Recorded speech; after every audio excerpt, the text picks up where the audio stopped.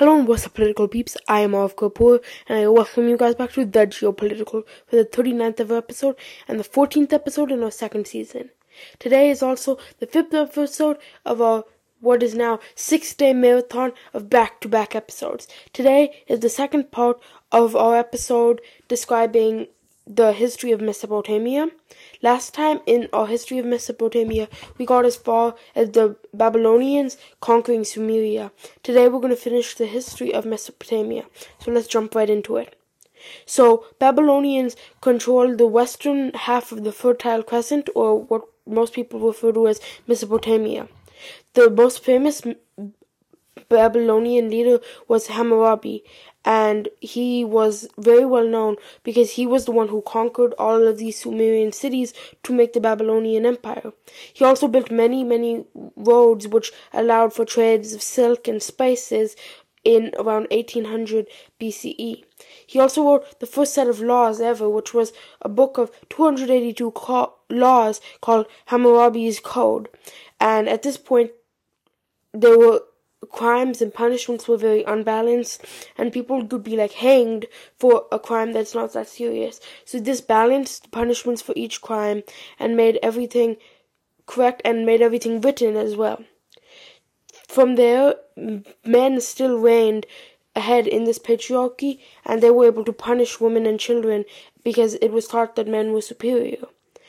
This Babylonian Empire lasted all the way until about 1500 BCE when Babylon was conquered by the Assyrians, and the Assyrian Empire started in around 1400 BCE, which is in northern Mesopotamia, or what is modern Iraq. This area of Mesopotamia is very easy to be attacked, so Assyrians were very trained warriors, and instead of waiting for someone to attack them, they just went ahead and invaded the lands all the way from the Persian Gulf to what is now Egypt.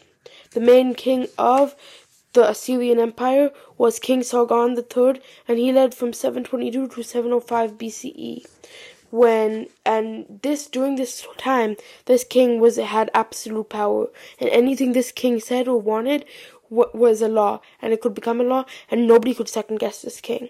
They also developed a system in the Assyrian Empire where any message that the king wanted to send to any governor or other person in the entire kingdom could be delivered within a week based on a system of horse riders and other forms of carrying letters and messages. The capital of Assyria, Nineveh, was also the home of one of the first libraries in the world, which held a bunch of clay tablets written in ancient symbols, which we talked about in the first part of this. Around 612 BCE, Assyria fell to many different forces, as well as the Babylonians rose again under the Chaldeans, who were astronomers, and they were also the first people to discover the 5 planets by recording them night by night.